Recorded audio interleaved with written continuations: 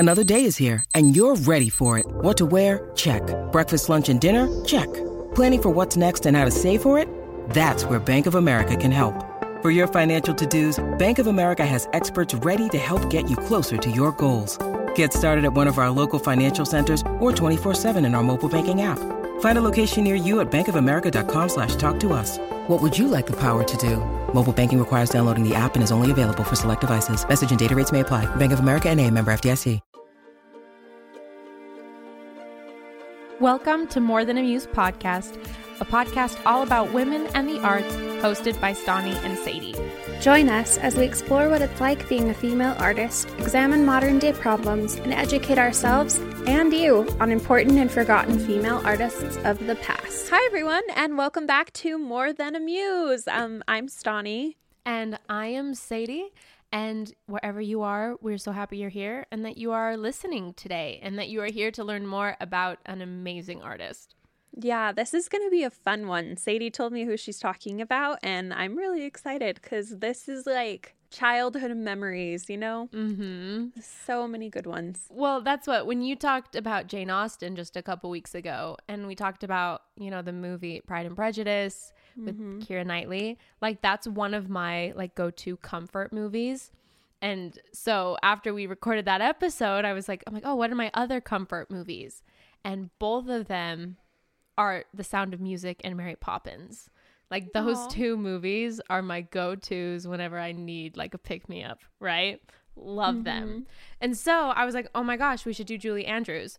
Now, of course, I don't think she's unknown and maybe not underappreciated, but I realized that like even though those are my all-time favorite movies, I really don't know that much about Julie Andrews. And as far as like really anything else she's done or how she got there.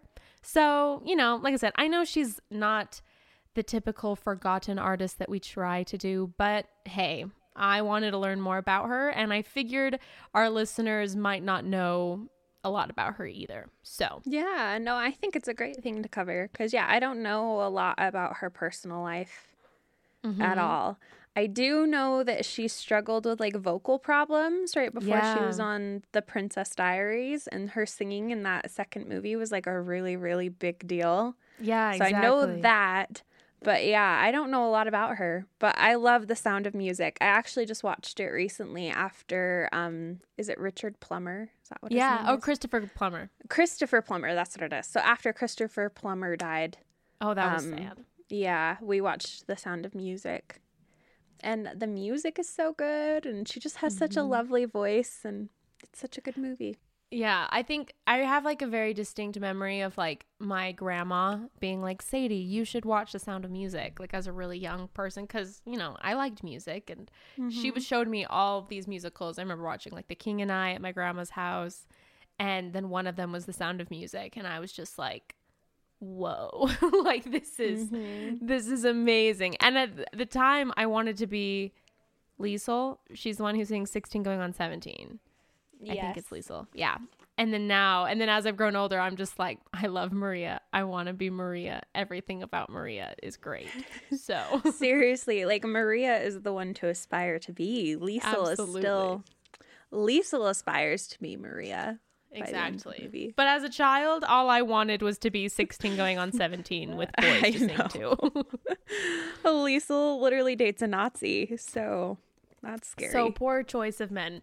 And Maria was with Captain Von Trapp, so we good hope. Choice in men. What I was going to say about, like, you know how with the Film Tropes episode we were talking about Grease and how like once we grew older we like realized what actually everything was, you know? It's the kind of the same thing with The Sound of Music, where as a kid I was like, oh yeah, the governess and they had to leave, and then like as you get older it's like, oh, they are literally fleeing Nazi Germany, like oh, okay, like this suddenly is making a lot more sense as far as context goes. Yeah, no, there's definitely a greater depth to that movie than I think any of our little childhood selves gave it credit for. Exactly.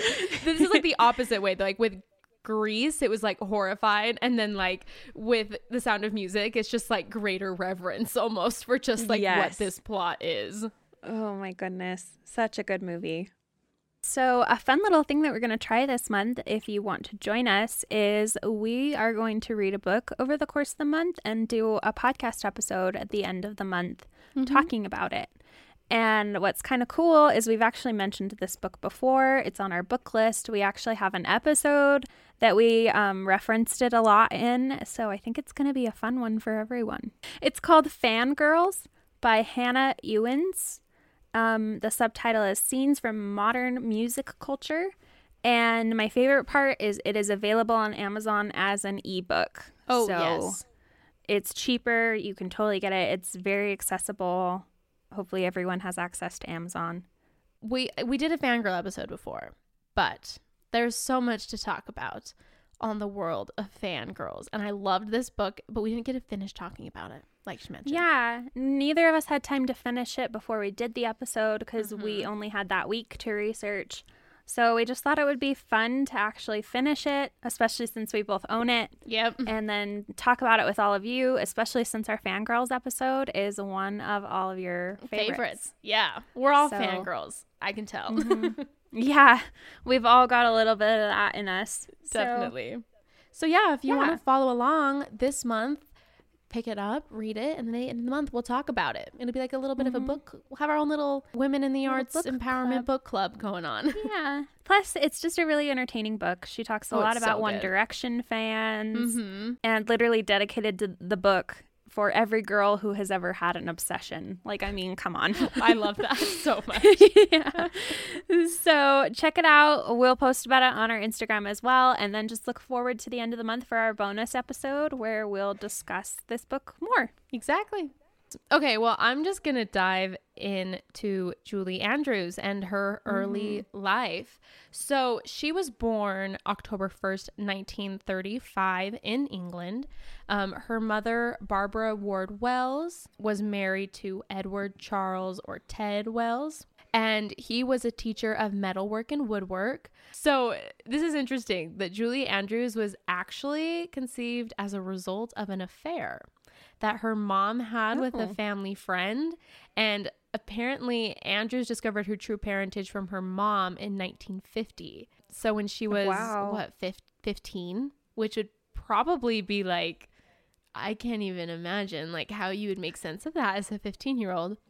That would be a lot to handle. I know, like I'm like, just oh. this casual little like, oh, and by the way, but it wasn't publicly disclosed until Julie Andrews' autobiography in 2008. So okay. that's when she brought it up. So with her, you know, she was born in the mid 30s. And so she was in England during the outbreak of World War II, which is crazy. Her parents kind of went their separate ways and were soon divorced, which sounds like it was a good choice considering there was affairs going Yeah. on. But they both remarried. Her mom remarried to someone named Ted Andrews in 1943. And then her dad remarried in 1944 to a woman named Winifred Maud Birkhead, I believe. Yeah. And apparently she was a war widow and a former hairstylist. So anyways, just really interesting how the war had affected both of them. Wells, which was of course her father, assisted with evacuating children to Surrey during the Blitz, while her mother joined her husband in entertaining the troops through the Entertainment's National Service Association. So they were both pretty involved in the war in their own ways, which I don't know. It's just like weird that I'm like, holy, like they were both like she was alive for World War II. It's just crazy. I don't know to like realize that. No, I was That's so close. gonna bring that up. Like when you think of The Sound of Music being filmed about World War II, you kind of imagine it like a much more distant event. But the Right? fact that like Julie Andrews herself was alive during Yeah. that part, even though like she was a child, but still that means that like not that much time passed before The Sound of Music was filmed and she was in the movie. playing those moments, which Yeah. I know. I feel like that must have been surreal. Like I Yeah. feel like it's like the equivalent of like someone making a movie in like 10 years about 9/11 and like someone who knows someone is like Yeah. playing. Like that would be crazy. That would be crazy. Has it been 10 years since 9/11? It's been over 10 years, hasn't it? It's been 20 years. Oh, okay. That's what I thought. So isn't it just so weird Yeah, though? that's weird. Anyways, that's really I just thought that was interesting. like crazy. I didn't really realize that The Sound of Music was so close to. I didn't either. Yeah, I the thought it actual was World War much II. more distant. Yeah, and it's like one of those yeah. moments of like, oh, like I think of stuff as so long ago, but like there's a lot of people who were alive then and like remember it, and that's just horrifying.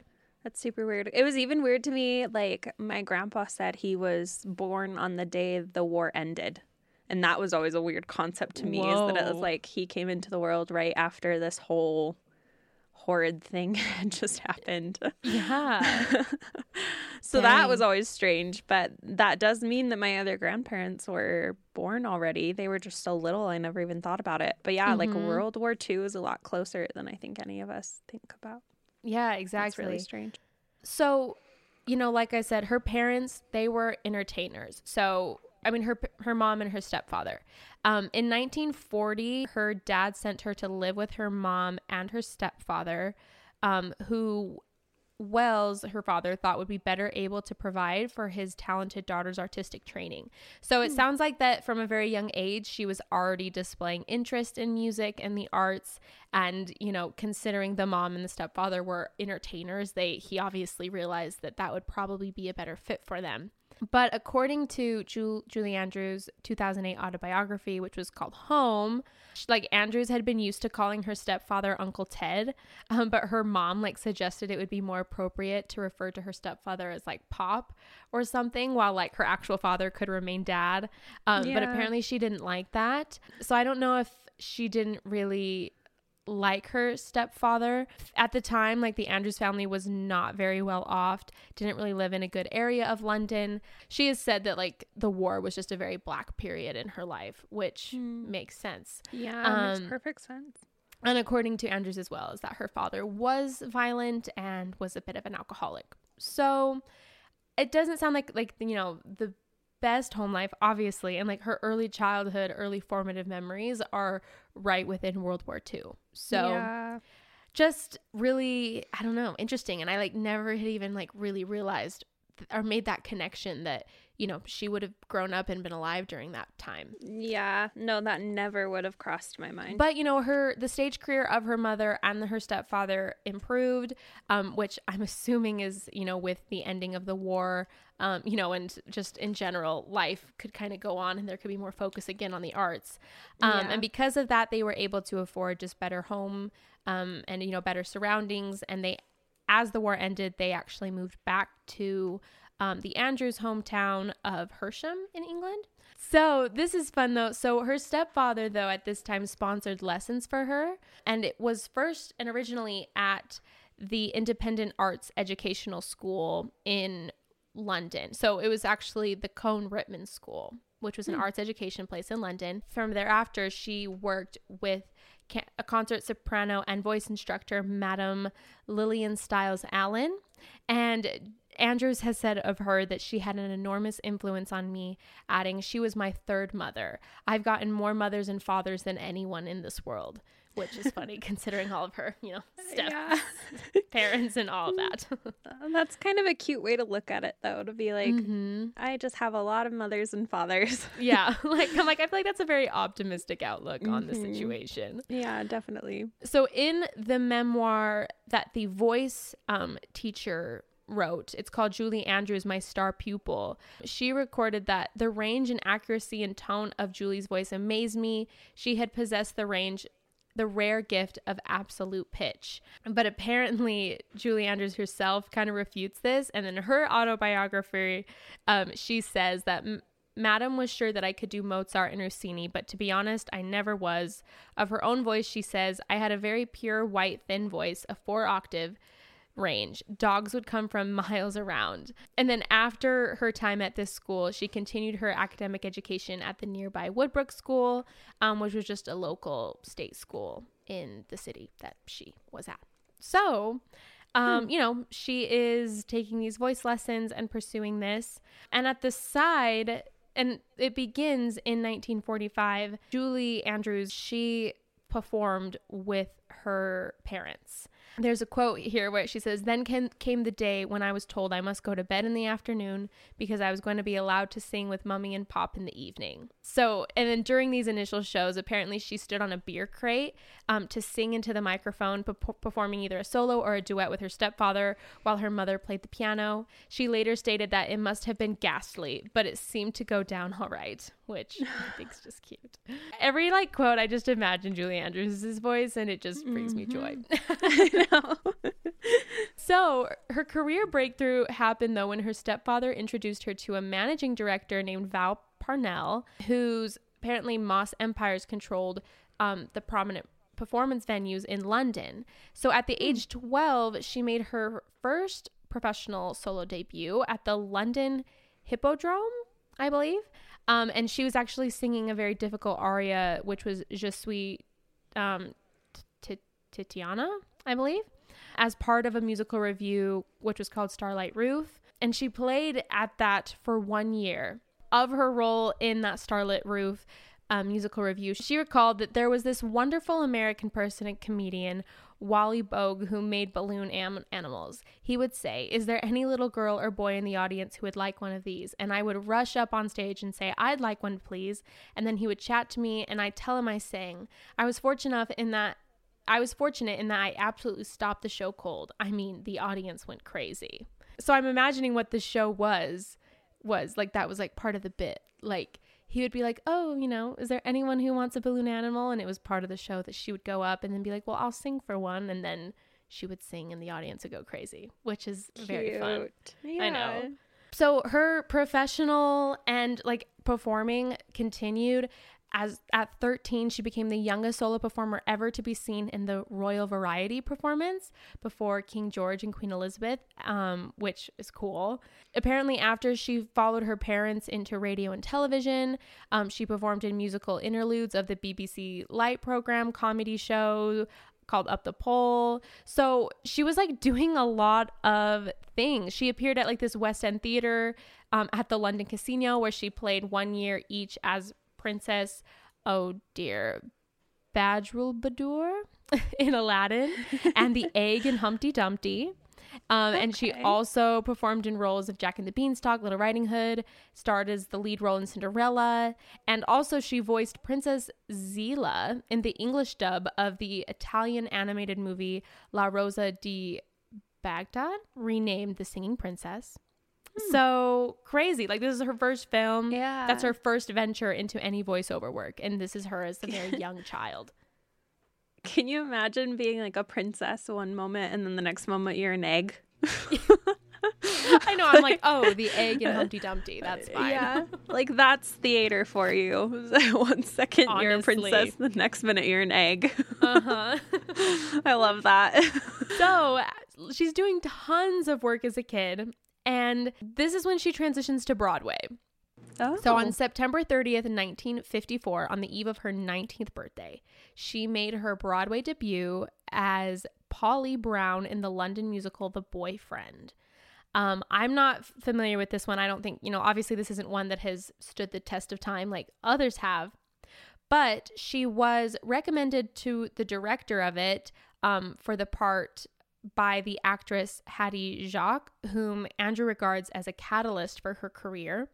Apparently, Julie was really anxious about moving to New York at the time, as she was both the breadwinner and caretaker for her family, but she took the part upon her father's encouragement. So I think she was really hesitant to do it. She didn't want to leave, but because of her father's encouragement, she decided to. And she's also said that at the time, she really had no idea how to really research a role or study a script, and cites that Cy Furr's direction as being phenomenal. And I guess The Boyfriend became a hit, and Julie Andrews received tons of praise, and critics called her the standout of the show, which is obviously amazing.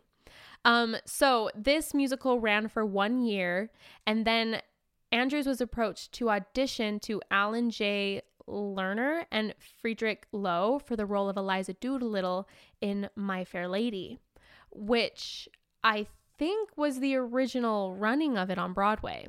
She was offered the part by Richard Rodgers, like, you know, as in Rodgers and Hammerstein. It's fine, Hammerstein, whatever. During the third reading, and she later wrote that she could be Eliza and could find and understand her if only someone was to gently unravel the knotted string inside my stomach. So she's just so nervous all the time, like for all of these. But I think like it's like paired with like insecurity, but also just like knowing that she could do it if she can just like overcome this, you know? This is cool. So the director for that musical, Moss Hart, spent 48 consecutive hours solely with Julie Andrews during rehearsal, where they, quote, hammered through each scene. Andrews has later stated that the good man had stripped her feelings bare, molded, kneaded, and helped her become the character of Eliza and made her part of her soul. She's referred to it as the best acting lesson she had ever received, and that later cementing the role with her own touches and flourishes, and continued to work on the character throughout her 2-year run. So I think like those 48 hours is probably like acting class intensive, and I think she credits that to her being able to take on that character. March 15th in 1956 is when My Fair Lady opened on Broadway at the Mark Heilinger Theater. It was a huge success. Audience and critics loved it. Though apparently, this is funny, after opening the show, she learned that she needed to tone down her Cockney accent because the American audience couldn't understand her. And then apparently, though, there was a change which was reserved at the West End performance a year later. So I was reversed. So I think that like once they went to a place that like back to London, the West End, whatever, she went back to the extreme Cockney accent because, you know, the Americans weren't like, the English obviously were fine, but the Americans were struggling with how good her Cockney accent was. Oh, stupid Americans. I know, I thought that was so funny. That's a really funny. They're like, you've got to tone it down. No one can understand what you're saying. I know. Oh man. She's described her performance as Eliza though as the great learning period of her life, which is really cool. Yeah. So Rodgers, who was of course the writer of this music, was so impressed with her performance and her talent that with her run of My Fair Lady, she was featured in the Rodgers and Hammerstein's television musical Cinderella, which was written apparently especially for her, which is so cool. It was broadcasted live on CBS on March 31st, 1957, and it had an estimated 107 million viewers. And she was nominated for an Emmy Award for this role. Wow. Right? But apparently she describes that performance as incredibly hard and stated that it took her years to realize the enormity of the production.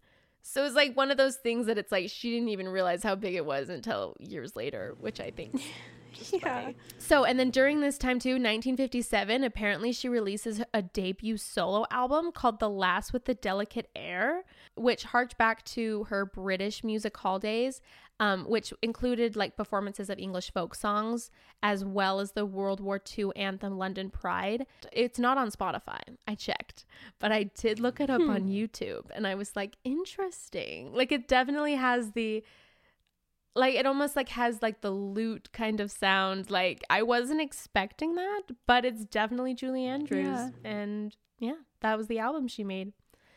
So with this, her career starts like taking off. She guest starred on the Ed Sullivan Show, was making tons of different TV appearances. She co-starred in Julie and Carol at Carnegie Hall, which was a CBS special with Carol Burnett. They cast her, apparently in 1960, she was cast as Queen Guinevere in Camelot. Along with Richard Burton, who was King Arthur. Andrews apparently called that work monumental due to her heavyset costuming and her really detailed literary themes. Camelot got like adequate reviews, so it wasn't as well received as My Fair Lady, but she kind of credits those bad reviews to offset production issues as well as the comparisons to My Fair Lady. And that musical was therefore revised during the Broadway run and after. So I don't know, just interesting that like she's just working a lot, getting so much recognition, but that role apparently wasn't as successful, but you will see that it ended up being very important for her. So at this time in 1962, casting for the film adaptation of My Fair Lady began. And of course, Julie Andrews hoped to play it. to reprise her role because she originated it. But the studio head, Jack Warner, decided that Julie Andrews lacked sufficient name recognition. And so instead, that part was given to Audrey Hepburn, which, granted, like, I think Audrey Hepburn does very well in that movie. I love that movie. Yeah. But Julie Andrews apparently really wanted that. And apparently Jack Warner, though, has said that the decision was really just made for financial purposes, stating that in my business, I have to know who brings people and their money to a cinema box office. Audrey Hepburn had never made a financial flop. And I think Julie has like since reconciled that, like, okay, it makes sense that he did that. And like her success with Broadway, like it wasn't obviously the level that Audrey Hepburn was on, but she's stated that she does wish that there could be some recording of her performance of Eliza Doolittle, because I'm sure it would have been amazing to see Julie Andrews be Eliza and it's Doolittle. hard to like, she originated the role, you know, like she kind of made it popular, and then to have someone else take on your role because you weren't cool famous enough. You lacked the star power, when it's like, that's mine. Like like she probably is like the reason why it was even that big is because it did so well and she did so well. Yeah, so that's tough. There is no denying, though, Audrey Hepburn's star power is very hefty. So. I know. So, like, that's the thing. It's like he was right. So yeah. So 1962, she's turned down for this, but in 1963 is kind of when she was first approached for Mary Poppins, and she started like working that role. So going back to Camelot, you know, apparently that wasn't a very well received musical, but Walt Disney had seen her performance in it, and because of that performance, he offered her the role of Mary Poppins. Apparently Julie Andrews initially declined that because at the time she was actually pregnant, which I also should mention that she did get married at some time in here. I'll go through her personal life at the end. But yeah, you're good. At the time of this, she was pregnant, so she returned to London to give birth. But Disney like insisted and pretty much said, "We'll wait for you. Like whenever you're done, we'll wait for you." Like I just love that he knew she would be perfect for Mary Poppins. After the birth of her daughter, P.L. Travers, which was of course the writer of the book series of Mary Poppins, called Andrews, telling her, "Well, you're much too pretty, of course, but you've got the nose for it." Which I just love. Which have you seen that movie Saving Mr. Banks? Yeah, I don't remember it very well. I don't know if I saw the whole thing all the way through, but I've definitely seen the majority of it. Basically, though, it sounds like that author was not super behind that movie, which makes that quote even funny, that it sounds like every step of the way she was just dragging her feet through the mud. Wasn't she like extremely upset that Disney wanted it? And like, yeah. Like maybe Disney was a little bit shady in how this movie came to be, but I'm also very thankful that it exists. So I don't know. During this time of filming, apparently they rented a house in LA for her family to stay in during production. Apparently she says that she relied largely on instinct for her portrayal, conceptualizing her background and giving the character a particular walk and a turned out stance to suit her ladylike sensibility. She's referred to production as unrelenting, given the physical exertion and technical details, saying that she could not have asked for a better introduction to film. So I'm sure she learned so much from this. Mary Poppins was very successful. It became the biggest box office draw in Disney history. Variety lauded Andrews' performance as a single triumph. She performs as easily as she sings, displaying a fresh type of beauty, is the quote. That film was nominated for 13 Academy Awards and won 5, including the Academy Award for Best Actress for her performance. She also received the Golden Globe Award for Best Actress, while Andrews and her co-stars won the 1965 Grammy Award for Best Album for Children. And this is awesome. So kind of as like some revenge, Julie Andrews closed out her acceptance speech at the Golden Globes by saying, "And finally, my thanks to a man who made a wonderful movie and who made all of this possible in the first place, Mr. Jack Warner." because Jack Warner made My Fair Lady, and if he would have taken her, Mary Poppins wouldn't have happened. Oh. And apparently My Fair Lady was in direct competition for all of the awards that Mary Poppins won. So she shouted him out saying, "Many thanks to a man who made a wonderful movie and who made all of this possible in the first place, Mr. Jack Warner." That's funny. That is like the most regal way that you could sass someone. Of like, that part was mine, but like, you know what? I got an Academy Award instead, so like, it's fine. That's crazy. That's so funny. I thought it was so funny. This is a side note, but isn't it so weird to like think back on a time period when all of these powerful names were alive and like interacting with one another?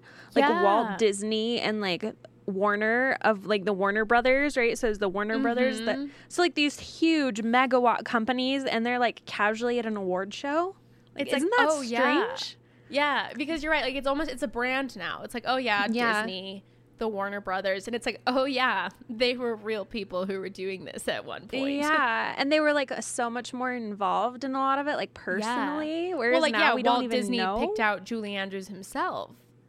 Yeah. That's crazy. And like, I don't know who the CEO of Disney right now is. Like, no, I have no idea. But like, we all know that Walt Disney like made a ton of the decisions in the beginning. So it's just a weird thought to like think about these powerful people like hanging out. I know, I agree. Because like, and like, did they realize that they really were going to like so much a part of American culture is Disney, Warner Brothers, you know, like these movies, and how they've stood the test of time is like so interesting. I know. And that their companies are still like making so much money. Yeah. And the biggest movies. Just a weird thing to think about. It is weird. So right after Mary Poppins, she took a role in apparently comedy drama war film called The Americanization of Emily. Apparently she mainly took the role just because she wanted to avoid the typecasting as a nanny, which makes sense. Because of her role in this, the New York Times called her irresistible with a brush of sentiment, which is very nice. And she was nominated for the BAFTA Awards for Best British Actress in a leading role because of this, which is really cool. Wow. Yeah. She's later described this one as her favorite film, which is a sentiment that was shared by her co-star. So I just thought that was interesting because like I've never heard of that movie. Now I kind of want to go see it. But I know. That's her favorite movie that she's done. I'm like, wow, her favorite movie that she's done, and I've never even heard of it. I know. That's cool. So right after this in 1965 is when she stars in The Sound of Music, which was the highest grossing film of its year. Julie Andrews said that she was ashamed to admit that she thought the musical rather saccharine. Basically, though, she thought it was like excessively sweet, to define the word that I'm not 100% sure how to say. It's okay. I mean, it kind of is. Yeah, I mean, fair. But like, I kind of love it because of that. But it's so good. So who cares? I mean, it's a comfort movie for a reason. Mm-hmm. So rehearsals took place in London before filming commenced in, of course, Salzburg, Austria in 1964. Apparently filming was rather slow due to weather conditions in Salzburg. And apparently they were lucky if they even got a single shot's worth of scenes, which is crazy to me to think that some of those scenes were only shot one time. And I want to know which ones were. Whoa. That makes it kind of even more amazing.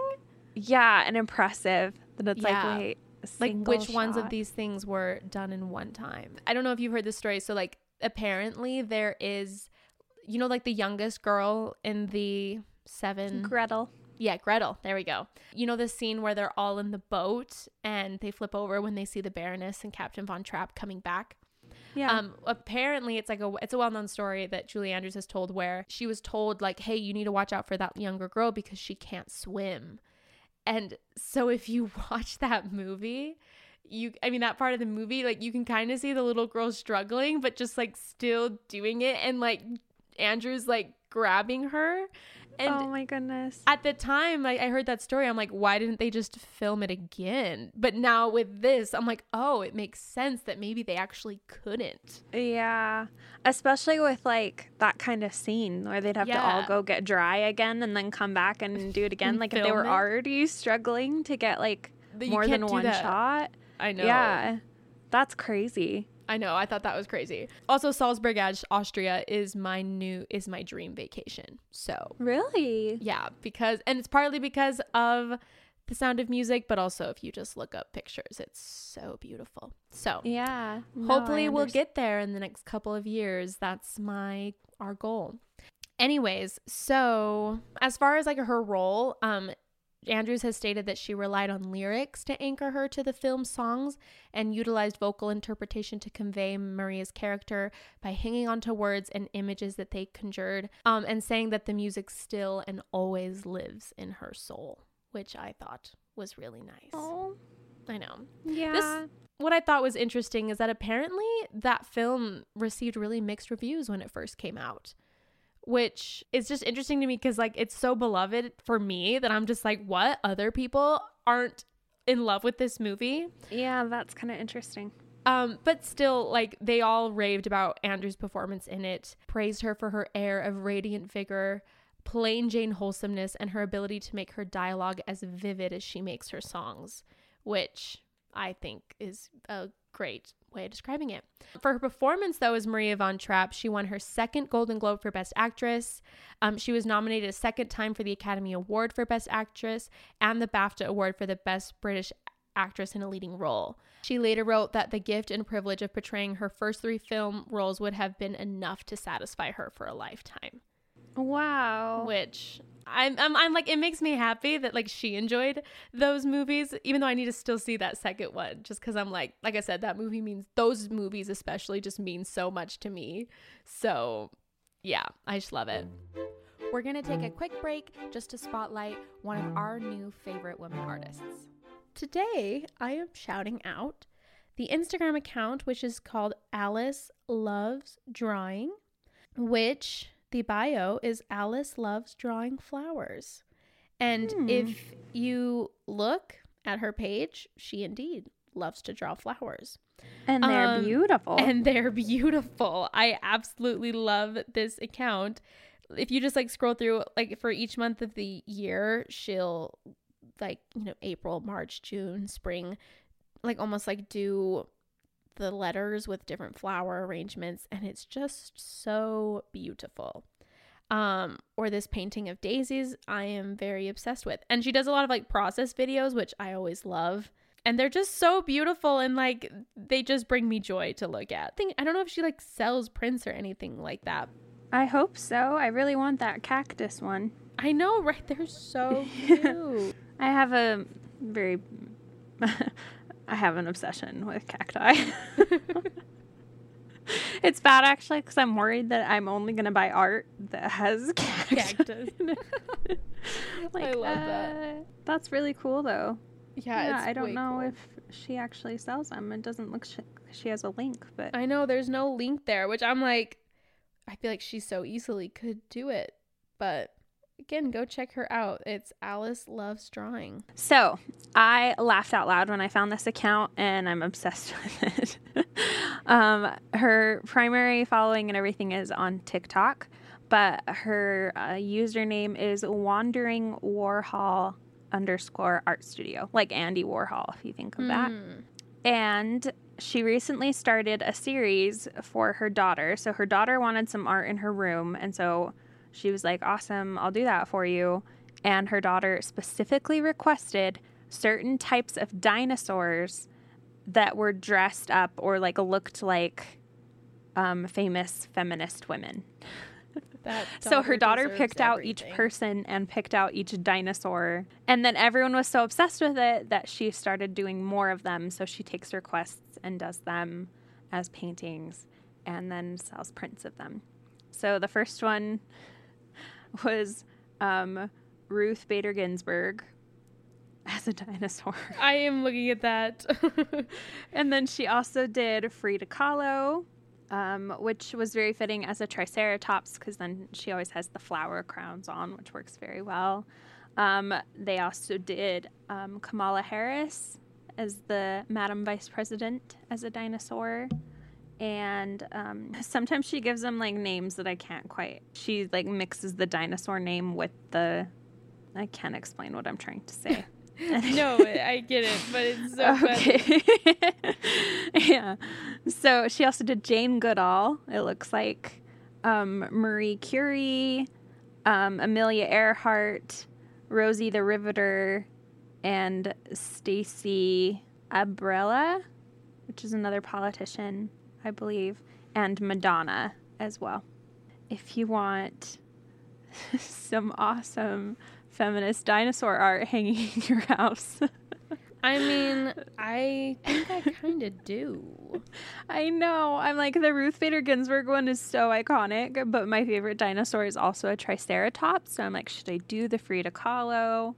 Or the Madonna one has like a bejeweled. I love the Madonna one. So yeah. Like, it's amazing. So super, super funny. But yeah, she just sells her prints through Etsy. That's right. Okay, I was trying to remember. She named it Tooth Bader Ginsburg. Get it? That's so good. Anyway, you have to check out all of her names for them too. They're all very clever. They're very funny. But a good time and mixing two great things, art and feminism, of course, and dinosaurs, of course. I mean, you cannot go wrong. Yeah. All right, now back to the show.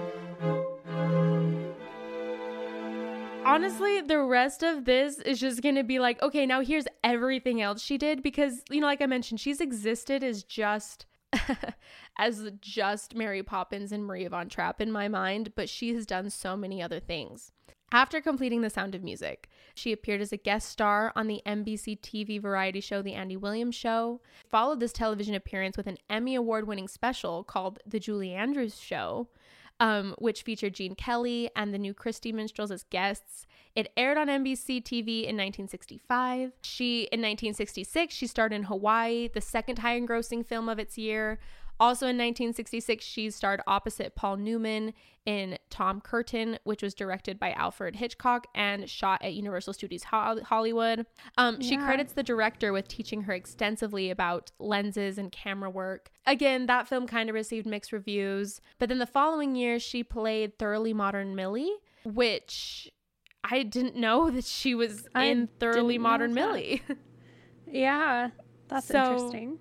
That's cool. Apparently, though, that time on her film was apparently a really pleasant distraction, kind of because it allowed her to be something of a clown because her stepfather actually died very shortly before filming. And the film was a box office success. Critics described Andrews as very much the leading lady and absolutely darling, as well as deliciously spirited and dry. The film was nominated for several Academy Awards, and Andrews scored a Golden Globe nomination for the performance. At the time, Thoroughly Modern Millie and Tom Curtin were the biggest and second biggest hits in Universal Pictures history, which is crazy. Wow. Like, these are not even her biggest movies, and at the time, they were Universal Pictures' biggest movies that had ever been. So I'm just crazy. Like, oh, no big deal. This kind of gets into her more established career. Even though this is her established career, it doesn't have as big of the lasting roles, of course, as her early career did. She appeared in two of Hollywood's, quote, most expensive flops, which is sad. There was Star in 1968 and then Darling Lily in 1970. And Darling Lily co-starred Rock Hudson and was actually directed by her second husband, Blake Edwards. During this time, she went through apparently she says she went through her usual period of insecurity during the production of Star, intensely analyzing her choices for the character. Apparently, the choreographer had to work really closely with her because they had really complicated musical numbers in that. And she kind of regarded that as very physically and mentally grueling. And then, of course, with that, she had divorced her first husband. I don't think she was in like the best place in her life during this movie. And apparently just New York Times pretty much said that the film was not one of Andrews' bests. And Variety wrote that her carefully built up performance sagged with overdone hoydishness. But despite this, her performance was nominated for Golden Globe Award for Best Actress. So, I mean, you know. And apparently because of that, she became really good friends with kid and director Robert Wise as her greatest gifts from the film. So it just shows, even in the flops, there's beauty from it. You still get nominated for awards and get lifelong friends, all as well. Apparently so. And then as for Darling Lily, which was the other flop, Edward apparently pitched this to Andrews two years before the start of production in 1968. I guess she pre-recorded original songs for the film. She cited the reviews to the studio marketing and post-production issues. While the film was a commercial bomb, the New York Times praised Andrews' performance, calling her an unmitigated delight and perfect centerpiece of the film, praising her coolness and precision as a comedian and singer. And she was again nominated for the Golden Globe Award for Best Actress. Oh yeah, and apparently for that movie though, even though it was a flop, the film ended up winning both the Golden Globe and the Academy Award for the Best Original Song for that movie. Well, there you go. So it's like interesting that like these are the flops, but I'm like, they're still winning awards. Very successful. So yeah, it doesn't sound like she was ever really in a bad movie, to be honest. And I wonder if maybe it's like the kind of movie that like critics are really into, but maybe just like the general public doesn't get super excited about. Like I feel like, you know, those movies happen even nowadays where like for some reason people don't really care to see it, but it still is in all the Oscars and, you know, all of those awards. Or the opposite, where you have those weird phenomenons of movies that sell out the box offices like crazy and yet never win any awards. Yeah, exactly. Every Marvel movie ever. Yeah, true. So yeah, the movie world doesn't make any sense. It does not. I know very little about it. So and this is helping even less with that. But she later wrote about that experience that nonstop success in a career is impossible, but nobody sets out to make a failure either.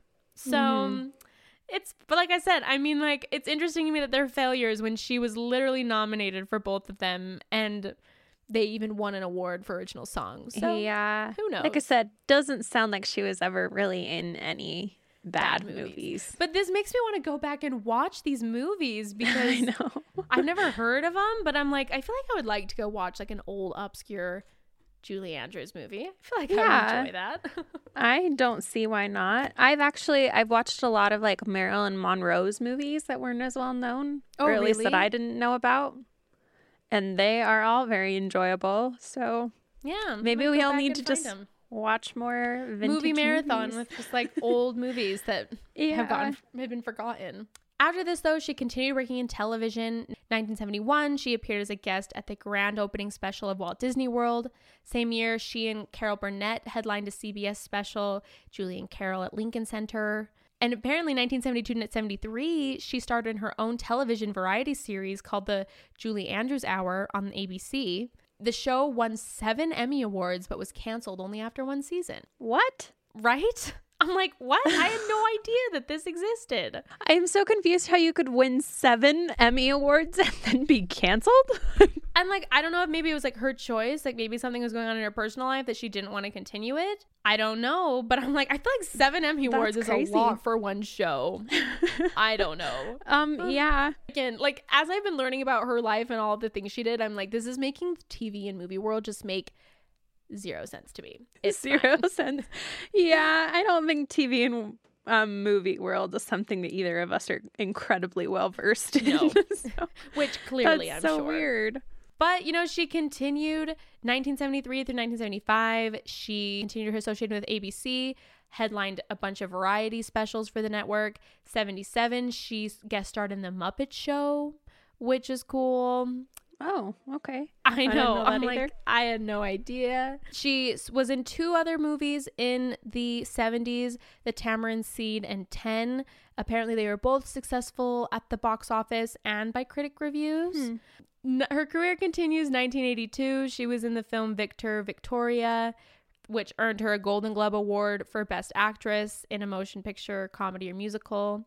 She was also nominated for Academy Award for Best Actress, which is her 3rd Oscar nomination. Holy crap. I know.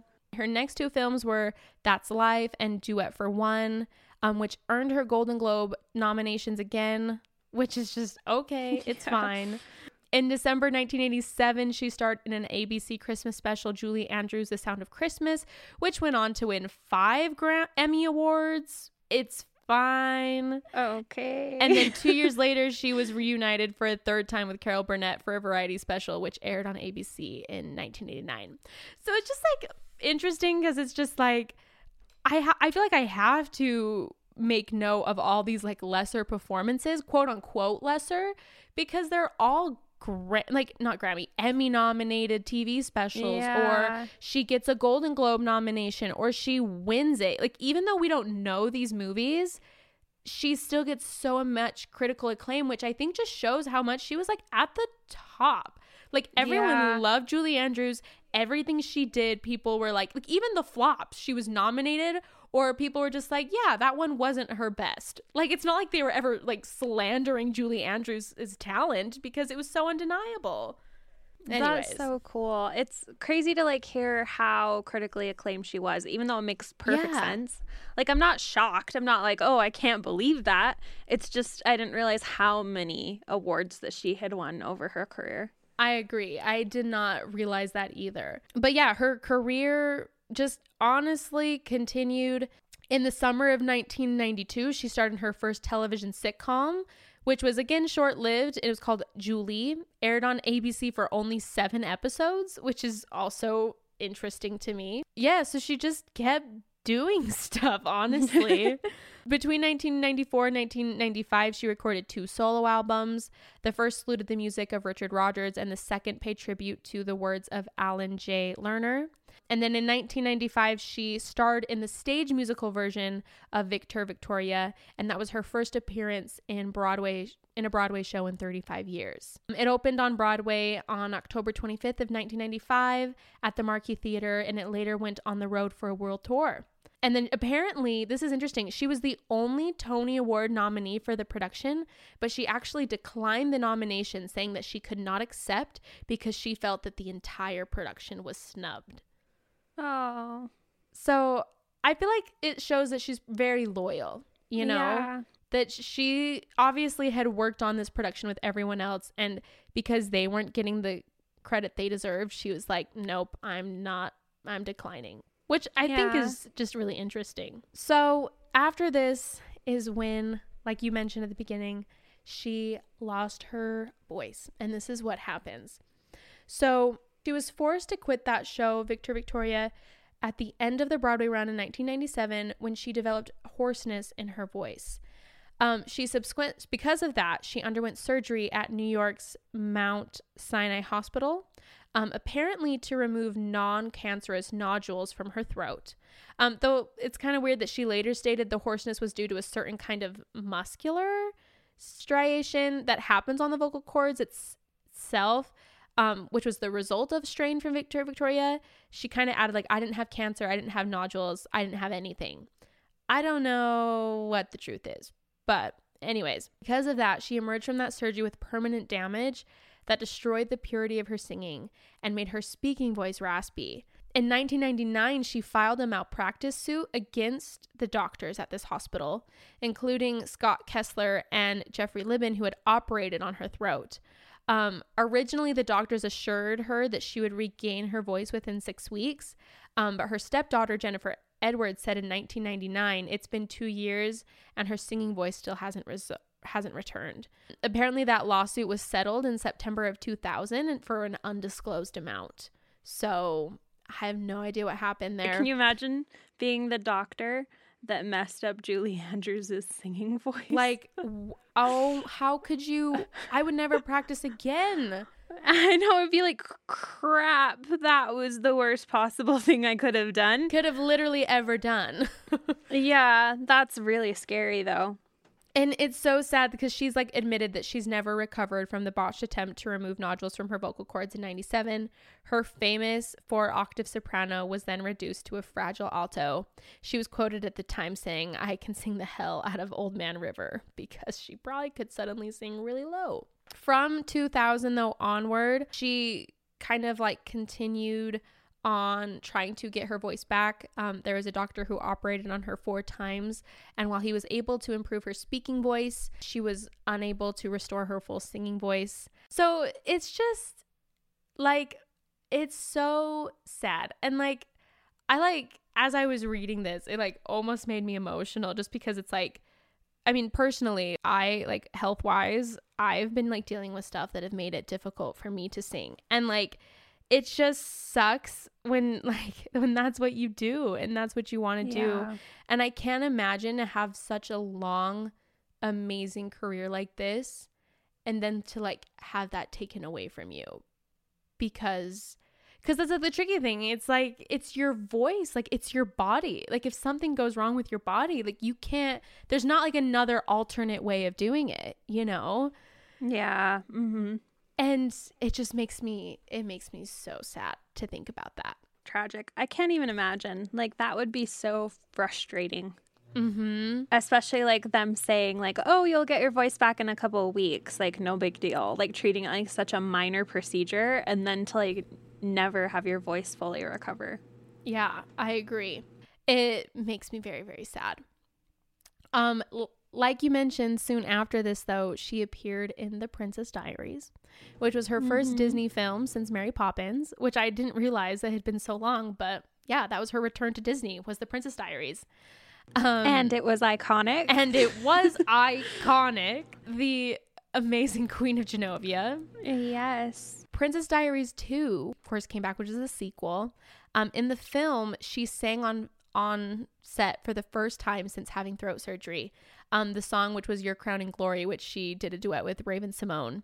Apparently, the song was set in a very limited range, so it could accommodate for her recovering voice. This is so nice. So the film's music supervisor recalled that Andrews nailed the song on the first take. I looked around and I saw grips with tears in their eyes, which just makes me, I'm like, that must have just been such an amazing moment for her, where like, even if, like, obviously she knew what she was once capable of, but to even still like just be able to do something, you know what I mean? Mm-hmm. And the fact, like, I just can't even imagine. Like, she hasn't been able to sing on set for so long, and then you're standing there and you get to witness it. And yeah, like, I would have loved to have been there in that moment. Like, of course it brought tears to their eyes. That probably was such a magical moment. Like, Julie Andrews, like the Disney. Yeah. Just real. like singing that. Yeah, that would have been a very important moment, I'm sure. I know. You know, like I said, like, as per usual, her career continues with this amazing thing. Something that I thought was cool, in 2005, she appeared on stage during the curtain calls for the musical of Mary Poppins at the Prince Edward Theatre in London, where she gave a speech just recalling her own memories for making the film and praised the cast for their new interpretation, which I thought was really nice. Yeah. Also, another thing that I forgot, that she is the Queen Lillian in Shrek 2. Did you know that? She's the voice. She's the voice of the Queen. I remember knowing that at some point in my life. Exactly. But, like, I knew it at one point, but it totally was like, oh yeah, she's the Queen. She also narrated the movie Enchanted, that I also had forgot. Oh. I didn't know she narrated that. She's the narrator for that. Isn't that nice? I feel like every role that she does that just becomes iconic is just like infused with magic. Like it Mary is. Poppins, like The Sound of Music, the Queen of Genovia, the role of the Queen. You know what I mean? Like Everything. It's just magical. Yes, it really is. In 2007, she was honored with the Lifetime Achievement Award at the Screen Actors Guild's Award, and stated that her goals included continuing to direct for the stage and possibly to produce her own Broadway musical, which I thought was really cool. She published Home, a memoir of my early years, which she characterized as part 1 of her biography. From July until early August 28, she hosted Julie Andrews' The Gift of Music, which is a short tour of the United States where she sang various Rodgers and Hammerstein songs, which was cool. Obviously it probably wasn't the full singing performance, but I think she just did the best she could. And then in 2009, Andrews was named on the Times list of the top 10 British actresses of all time, which is cool. Wow, yeah, that's awesome. I know. So as far as like what has she been up to now, as far as like 2010 presently, she's also written a lot of books. So May 18th of 2010, Andrews' 23rd book, Okay, which she was also written with her daughter Emma, was published, which was entitled The Very Fairy Princess, which reached #1 on the New York Times bestseller list for children's book. She was the voice of the mom in Despicable Me. Yeah, I didn't know that either. 2011, she received a Grammy Lifetime Achievement Award, and her daughter actually won a Grammy that same year for the Best Spoken Word Album for a book that they had done together, cool. Which is amazing. In 2015, she made a surprise appearance at the Oscars, greeting Lady Gaga, who paid her homage by singing a medley from The Sound of Music, which was an amazing performance by Lady Gaga. I loved that. I had no idea. Apparently, she voiced something in Aquaman. I had no idea. Oh, yeah. And then more recently, she was the narrator, Lady Whistledown, in the Netflix drama Bridgerton. Oh, wow. So, like, kind of seems like everything she touches turns to gold. Yeah, she has, like, the perfect voice. She has the perfect voice. Quick little rundown of her personal life. So she married set designer Tony Walton in 1959. Apparently, they first met in 1948 when she was appearing at the London Casino in the show Humpty Dumpty. So that's funny. Her being the egg led to her first husband. Love in September, that. Yeah, for real. In 1962, their daughter Emma was born, and they ended up divorcing in 1967. She ended up marrying director Blake Edwards in 1969 and became the stepmother to his children, Jennifer and Goffrey, whatever. This is also interesting. In the 70s, they adopted two Vietnamese daughters, Amy or Amelia in 1974 and Joanna in 1975. And they remained married until his death in 2010. And she is a grandmother to 9 and a great-grandmother to 3. Aww. I know. So I feel like she's just lived a very good, rich life. Yeah. Let me just go over her overall achievements here. With a career spanning nearly 8 decades, she has been the recipient of several accolades, including 1 British Academy Film Award, 1 Academy Award, 2 Emmy Awards, and 3 Grammy Awards. Andrews was made a Disney legend in 1991 and has been honored with an honorary Golden Lion as well as the AFI Life Achievement Award. In 2000, Andrews was made a Dame by Queen Elizabeth II for services to the performing arts. Wow.